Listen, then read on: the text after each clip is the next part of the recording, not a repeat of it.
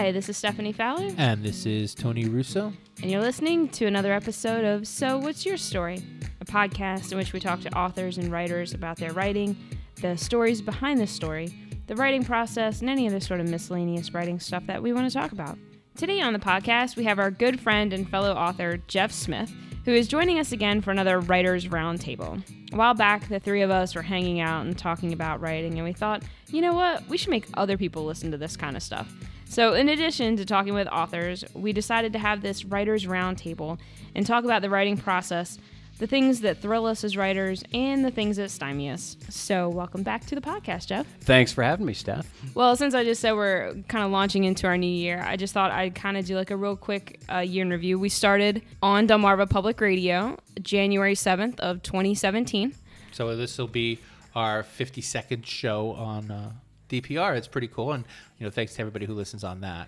Yeah, and also a big thanks to Chris Rank, who, got us this really cool gig, so shout out to him. Something that we don't get to mention often enough, but kind of the origin story is that he was an actual podcast listener, and they had a spot, and he's like, well, there's this local podcast that I think is relevant. And we've spoken with Chris about this notion of more people providing more content to the local public radio station, because that way, A, they have to buy less, but B, it's something that's exclusive to theirs and something that is worth supporting. But one of the things that Stephanie and I can certainly attest to is the difficulty in putting out a show every week. It's easy to put out a show every week for a month. But we're coming up on 2 years. We're coming up on 2 years, and it's, and it can be difficult. I mean, we struggle to find guests and then to get it edited and to find things to talk about and to find times to record. And that's, where a lot of people kind of run up into a wall, finding the energy and the different, like we find guests. Finding guests is really, really difficult. Yeah. Well, I think the other part too is that, we all have full-time jobs and do the podcast. And the podcast really is a part-time job on top of that. So it can be hard. And it seems sometimes like it's like feast or famine sometimes, we'll get on a run where we have like 6 guests and then we sort of end up sort of spacing out. And then we're like, hey, call Jeff and see if he'll come back on. So thanks for being our filler. It's a challenge that you guys have risen to, I think, and you've done an admirable job of doing it. It is hard to maintain the kind of consistency that you do, but you guys do it well, week after week. Very impressive. Yeah, and in 2017, our debut episode on Delmarva Public Radio was with one of my favorite podcasts that we did, when that was with William Peak, or good old Bill Peak out of Talbot County. We talked about his book, The Oblitz Confession, which won, I think, like 3 or 4 pretty big time awards. And he was a fascinating guest. And I think Tony and I, after we recorded that podcast, we were like, I think we should save this to be our debut episode. It was that good. I was at the Dogfish Head Poetry Prize event. I guess it was about 2 weeks ago by now. And there were a number of people there who really who are probably listening to this on the radio, this very second. And when people give us feedback, it's always like, we like to hear about the technical aspects of writing. And it's nice to know that other people have the same difficulties. And Bill Peak, we talked about publishing and how it is really like, eventually he gave up. He gave up on getting his book published before it got published. Yeah, that was a great story, and how he just like, oh, well, I guess it's not going to happen. I'll stay in the library. And then, bam, it happened. Right. Yeah, literally, Ron Souter walks up to him and says, hey, you got anything you want to publish? And he was like, what? So he thought it was a trick too, right? Didn't he think Yeah. when he some first, sort of scam. so you thought it was a scam, and then it turned out it wasn't a scam. Not at all. Yeah. Not at all. Yeah. And we haven't had Ron on yet, but it would be fun to have him on. I know he's a local publisher at Secant. Secant Publishing. And he won't come on until he's gotten all his authors to come on. So. Yeah, he's very selfless. Yeah. Super nice guy, very selfless. He was like, I asked him, I was like, why don't you come on and, as a publisher, it'll be an interesting perspective. He's like, yeah, but I have these like 7 authors. I'd really love for them to have a chance first. And I thought that was a very cool thing. And that was something, he came on the scene in a big way in 2017 with Secant Publishing, and was able to put out several well-respected books by well-respected local authors. Yeah, and to tag on to that, one of my favorites, who we had on the show also in in January of 2017, was Barbara Lockhart, who published The Night Is Young, a collection of short stories, and she did that with Secant Publishing, and that was fantastic. It also won awards. So I feel like Ron Souter has a track record here with publishing books that win awards. That's what you want as a publishing house. I mean, to get that kind of start off with that kind of track record. Oh yeah, absolutely. But Barbara's always charming. She's been on a couple of times, not as many as Jeff, but 2 or 3 times I think we've had Barbara on, and she's another one who always has a lot of insights about the publishing process and the writing process, and she's helpful off air as well. When you talk to her, she's always got. Oh, she's brilliant. She's absolutely brilliant. She's a good mentor to a lot of writers out there. It's nice. Yeah. Yeah, she was one of the people who, for me personally, that I have so much respect for as a writer. I admire her work. I love the way that she writes, and she's super humble, but she's incredible. So I highly recommend any of her work. And any of the podcasts that she was and on. all the podcasts she's been on. Absolutely. You can go back through all of our back pages. And to kind of stay with that theme a little bit, as you mentioned in the intro, one of the things that we're doing is we're recording conversations that we normally have with Jeff. And that's another thing that I think a lot of writers are missing out on, because there are some people who have critique groups and who are members of critique groups, and I'm sure that that's a fine way to do things. I don't happen to be a member of one. I'm fortunate enough to have friends who are writers, and I just talk to them about the things that I'm having difficulties with. And I remember when the first one that we did together was on Writer's Block. As a roundtable, yeah, I believe it was. Yeah, yeah, it might have been, so. Or it was one of the early ones, if not the first. Yeah. And I get more comments on the Writer's Block than on any of the other shows, because it really is, and it's something you feel. I'm sorry, it's something I feel a little precious to talk about. Like, you don't want to I'm such an artist and it's hard to, but it is. It's really hard to break through sometimes and to get the work done, and sometimes just talking about it. Sometimes that's all it takes, talking about it. Or, in this case, hearing other writers talk about it, I think makes a big difference. Because sometimes you can feel like you're in your own little world as a writer, that it's something you have that's separate from everything else in your life as a writer when you have full-time jobs and kids and family. And writing is just this different thing that you don't share with anybody, and you have it in its own little box. And so it can very easily become something that you don't know how to deal with when things don't go quite right. And so having something like this, people talk about, the fact that we all have that problem as writers. Well, it's because what it is we're having trouble at work. And when you have a normal job and you're having trouble at work, you can call your coworker. Or you talk, you talk to your spouse. I'm having trouble with Sally again at the water cooler. Oh, Sally. And, and they can kind of help you through the kind of personal and professional negotiations that it takes to get through a regular day at a regular day job. But when you're the only person at the company and that company is write this or is going to die in your head, you can only talk to other people who work for their own write this or it'll die in your head companies. Mm-hmm. And I think that's what makes it really useful for when we get together and to talk about it. Yeah. Yeah, I know that I've had a couple of people talk to me about hearing the technical components of it as being helpful. Cindy Cavett has been someone who reached out on Facebook a couple times and said, listening to your podcast and hearing how different authors approach the process, what they struggle with, how they kind of sorted through problems has been sort of inspirational, or not inspirational in a precious way, as you would say, but inspirational in a way of there's camaraderie in it. We're all struggling. We're all trying to figure out how to put the best words on the paper. And I think for us to not be in a vacuum, and for all of us to kind of say, yes, these are things that we face as a community. I think that has been one of the things that I've heard a lot of feedback on, is that yes, it is good to know that I'm not struggling. I'm the only one struggling, right? It's not just me. It's a lot of people, and people who are big. I mean, we even had, a couple of big names on the podcast. We had Michael O'Leary in the spring, who was on The Guiding Light. He came on and talked about playwriting. And we also had James Arthur, who is a huge poet. He was in The New Republic. He's been in The New Yorker. And probably one of my most embarrassing moments of 2017 came during that podcast when, pie-eyed, I looked at James Arthur and said, "How'd you get in The New Yorker?" Yeah. And he was like, "Well, I didn't start there." And I was like, oh God, I was so embarrassed. I felt like such an idiot. But I was so struck by the fact. I think that was the right question to ask, because I know, at least for me, but I think for many other people, it's a reminder that, why don't you start submitting to places you can get in? Yeah. And then work your way up. Like any other job, you have to do the work at a lower level, and then you kind of move up the ranks by just doing the work. And it's difficult to not get caught up in when am I going to get published? When am I going to publish for pay? And then when am I published for good pay? And then when is this going to be my real job?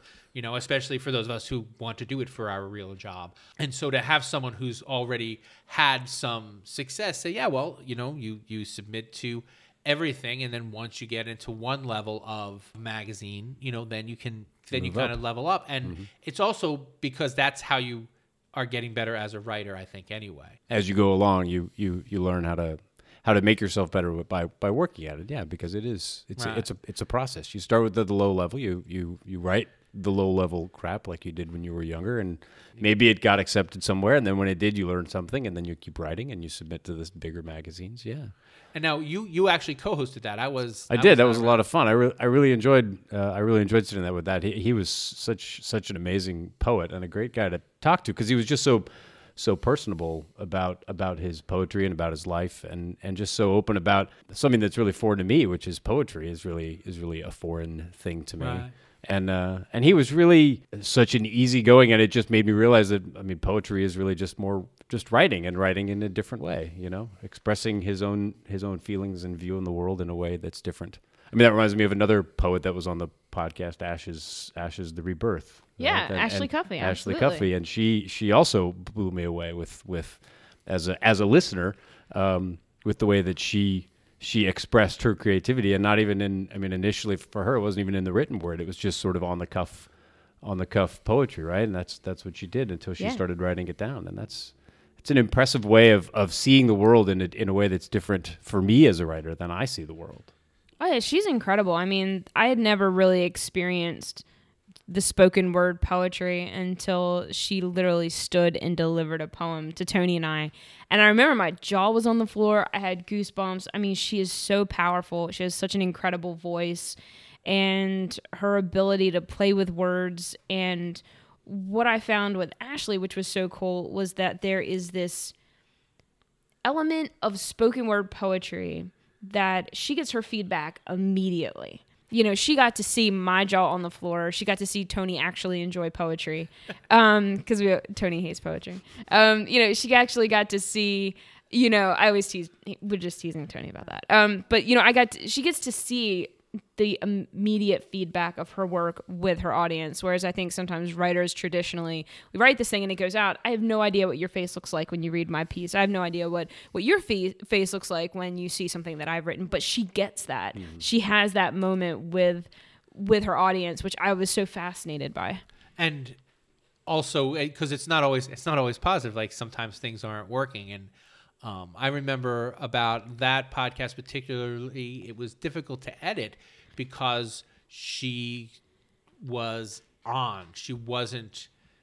I think that Ashley is like a kind of poet all the way through. She doesn't do poetry. She kind of is. Mm-hmm. So when she's talking, she's got this larger point to make, and as many words as it takes and as much inflection as it takes, she's going to get there. And we like to joke because we just have the 29 minutes one way or the other. So being able to match her inflections rather, and her point, but being able to pull out some of the minutes to make it come to 29 minutes was a challenge, because she never left her point, but she took long enough to finalize it as if she were doing a poem. Like, here's the larger point I'm trying to make, and now I'm going to feed you all of these little bits in the middle to kind of build up that point. It was just like an oral essay that we had that she was like spontaneously creating in that moment. She's really incredible.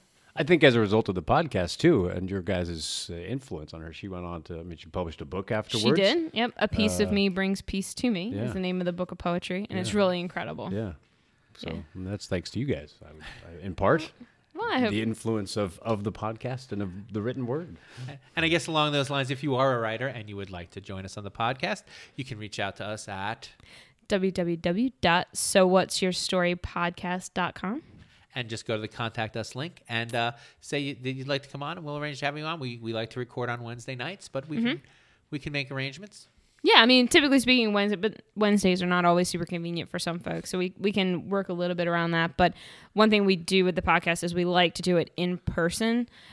So we don't really have the capability right now to do like a phone thing. We like this kind of like Makes for the conversation to go much smoother. I mean, and that's the joy of of this particular podcast. And why I like listening to it is because it sounds like a conversation. It doesn't sound like an interview. Right. It sounds like three writers having a chat.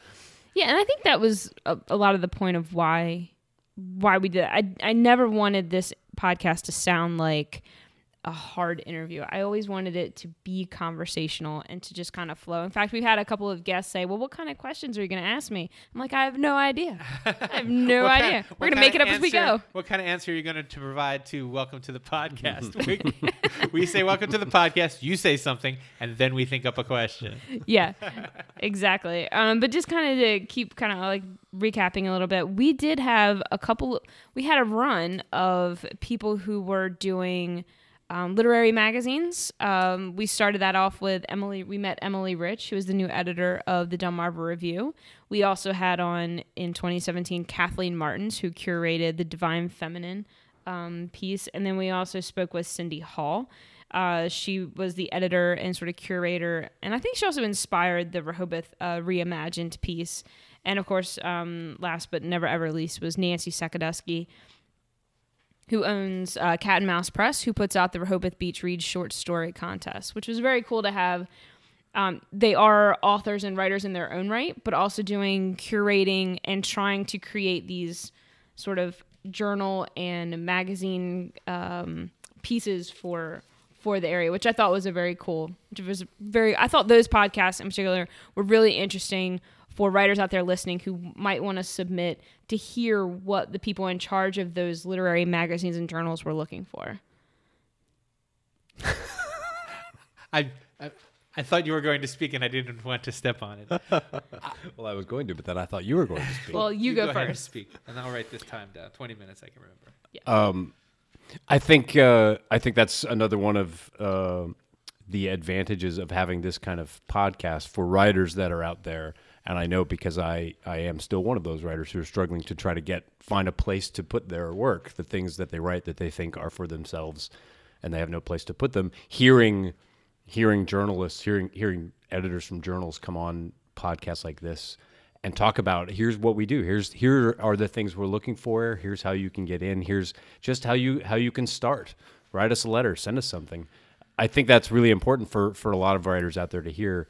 And to hear editors say, we want to read your stuff. We may not publish it, but we want to hear. We want to see it. We want to see what you've got. And maybe we don't like this one, but that doesn't mean that we don't like your writing. And maybe we don't like this one, but maybe we'll like the next one.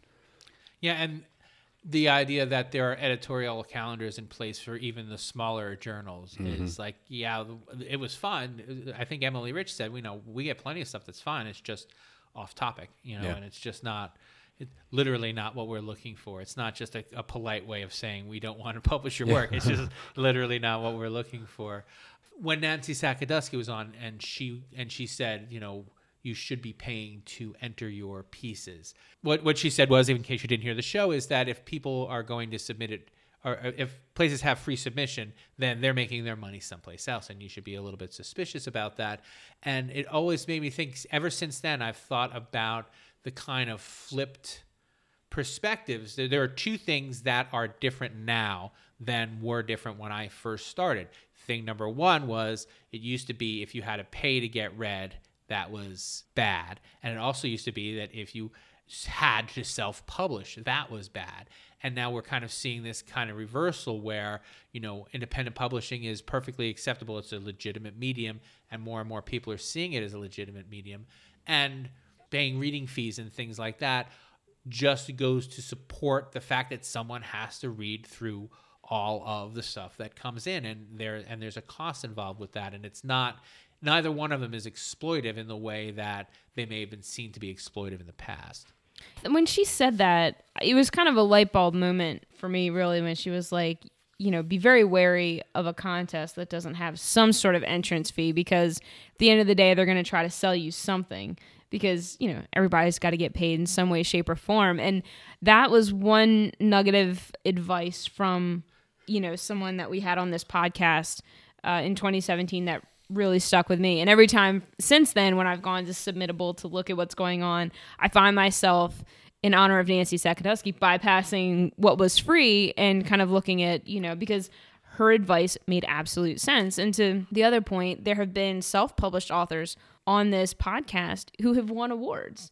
We talked to Barbara Shamp in 2017, and her novel was self-published on Amazon CreateSpace and went on to win like a Delaware Press Award. And then she went on to win, I think she went on to a national level competition with her work. And actually, Barbara Lockhart also did an Amazon CreateSpace piece, and she won a silver award with her Elizabeth Field, won an Independent Book Publishers Association silver medal for Mid-Atlantic fiction. And so I think you're right. I think there is this sort of flipped thought about contest fees as well as self-publishing. On a selfish level, I hope there is a perspective that does change with self-publishing, because I think there is some very valuable work that is being self-published. And one of the other ones that we had on in 2017 was Ben Beck, who was absolutely incredible. He has self-published and also made for free an entire database that he did with primate research and the stories that came with that. And I thought his episode was absolutely fascinating. If you ever want to hear a story about monkeys in Scotland, you need to go listen to Scottish boat monkeys. Scottish boat monkeys, yes. You need to go listen to that podcast because he is so interesting. And that podcast was so great. And again, another person who's self-publishing and doing it. So those stories are worthwhile, and they are being told, and hopefully we get to share them. It's nice that there's a venue for them to get shared. I mean, I think self-published writers, one of the struggles that we have, because I am one, is finding a way to get our titles out there, to get our names out there. It's not easy. And that's something we cover all the time. It's intimidating how relentless you have to be. And like for a guy, I'm traditionally published, and I still have to be relentless. And I find I just do not have the energy to be. I don't want to be in the book sales business. I just want to write my stuff, and But if I want to write stuff and also sell it, then there are two parts to that: first the writing, and then the selling. And talking to different people about the different ways that they get out there. Like the podcast is one, and I think that one of the things that made Ben and many of our guests not only interesting to us, but engaging enough that people think that we should get credit when we shouldn't, is that people are passionate. If you ask someone about the book that they've just finished, they're going to be able to talk eloquently about it. And we have people come in here and they're like, I don't know what I'm going to say. I don't know. I've never been interviewed before. And you sit down and say, tell me about your book. That's pretty much, we could just do that. We could say, tell me about your book, and leave. And 29 minutes later, we could come back and have a full tape. Yeah, I mean, it's pretty interesting when you talk about people who had passion for their work. Two people that really come to mind really quickly is Randy George. He was on the podcast, and he had rescued a skipjack, and he and a buddy of his rescued a skipjack. And you want to talk about somebody who was passionate about that, and also finding out the selling part. I mean, he is going all over the Delmarva Peninsula with book in hand, like, here's this book I wrote about a skipjack, and and he is. We're talking hundreds he's putting out there, and those are books that are being purchased and moving forward. And another person who was on the podcast, Dr. Clara Small and Teresa Neal, they were on about the preservation of African American culture on the Delmarva Peninsula. Their work specifically was about Civil War soldiers, but we get all these really cool people that just have these really passionate stories. We had Katie Tabling, who was a reporter, who's now, she was with Ocean City Today. She's now with the Cecil Whig. You want to talk about a journalist who's really passionate about her work. I mean, Katie, you could see it when we were, because Katie was one of those ones when she came in, I was like, I don't know what I'm going to say to you.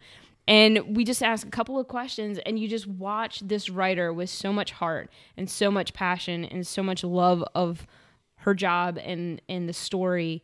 It just came right out. It was incredible. You could hear it in that interview too, because in the beginning she was a little reluctant to speak, but by the end she had the microphone and she was going to use it. How do you start your year? So it's now 2018. As people are listening to this, it's practically 2018. So how do you plan to start your year? And do you set goals? I set goals as soon as I fail to meet them, right? So I don't wait for January. I wait for failure and then start again. But I feel like I've got a failure coming up any minute now anyway, so we could talk a little bit about what we plan to do in the new year, or how you set up your year, either way. New Year's resolutions, I don't believe in. You're going to resolve to do something, you should do it today. So I've already set my goals for 2018 to some degree, moderate ones. You know, I hope to finish the first full draft of my musical by April. And then hope to get it completed and have all the music done by the end of the year. But that's not necessarily all part me. But the part I can do is to finish that first draft, and so I have that as a goal. Mm-hmm. Maybe ambitious, but we'll see if it happens. But to start, you know, for how I start with just sitting down and thinking about what I want to write about and the big projects that I want to do, and that's a big one. And it's weird to have multiple projects, like what I'm working on, what I want to do, and what I need to do. Yeah. So there are these three things, and finding the balance, and it's a hard balance to find. But yeah. Stephanie has a calendar. You know Stephanie. Oh, yeah. Stephanie has a calendar. She's got a to-do list. I've seen her to-do list. It's very very organized. Yes, absolutely. But I think I'm a lot like Jeff. I don't have New Year's resolutions. There was a while back that Patty and I, my wife and I, we adopted a different take on the New Year's resolutions, and what we did was we each pick a word that we want to kind of focus on and that has meaning for us in that year. Over the past 3 years, I pick a word that is sort of broad enough that I can apply it to my work life, to my writing life, to my personal life, to a lot of different things. So I'm still working on what that, I think I haven't really come up. I've got a couple of contenders for 2018, but I'm sure by the time this podcast airs, I will have picked my word. And but no, I have a couple. My goal right now, my big writing goal, is going to be the completion of the book that I'm working on about the murder of my high school English teacher. My big focus is to finish that one in 2018 and be done with it and see it out in print and be done with it, so I can move on to the next one. There are so many things that are due today that it's easy to lose track of what you really, really want to do. And I know it sounds weird for people who are already writing to say, you know, I really want to write. But, you know, that's I think where we find ourselves. We're like, yeah, when I say I really want to write, what I mean is I want to just write what I just want to write about, and I don't want to have to do other things. Most of us writers, whether we're full-time writers or not full-time writers, we write the things that we don't necessarily want to write because we have to. Yeah. So that we can write the stuff that we do want to write. Eventually. Yeah. You know what I do love to write, though? Limericks. Absolutely. Yes. If you would like a limerick from Tony and a haiku from yours truly, all you have to do is go to www.sowhatsyourstorypodcast.com. Click on the Contact Us button. Give us your name, a mailing address. If you pick a word, Tony will write it into a limerick. I will write it into haiku. We're going to put it on a fancy schmancy postcard that we had custom made just for this podcast. We will put those poems on there. We will slap a stamp on it and pay a person to bring it right to your house. Just like it's 1853. All right, Stephanie. Well, now is the part of the show where you thank the guest and the listeners. Oh, guys. Well, I'm going to thank the listeners first, Jeff, so you can wait a second. At the end of the year, at the end of 2017, we just want to say thank you to Delmarva Public Radio for giving us this opportunity. We want to thank all the new listeners that we have because of that opportunity. And so if you're listening to this, please know that we appreciate your ears. And if you want to write in and talk to us, we are super happy to respond. And if you're listening to us on a podcast, please know that we appreciate you just as much. So, but anyway, thanks, Jeff, for being back here. Thanks, Steph. Thanks, Tony. It's good to be back. And we'll see you in 2018. We'll see you then. So What's Your Story was recorded at Saltwater Media, an indie book publisher in Berlin, Maryland. Visit us at sowhatsyourstorypodcast.com, where you can find past episodes, guest bios, show notes, and all sorts of fun stuff. You can subscribe to the podcast on iTunes and Stitcher Radio, and if you like it, then feel free to give us a good review. Tell your story.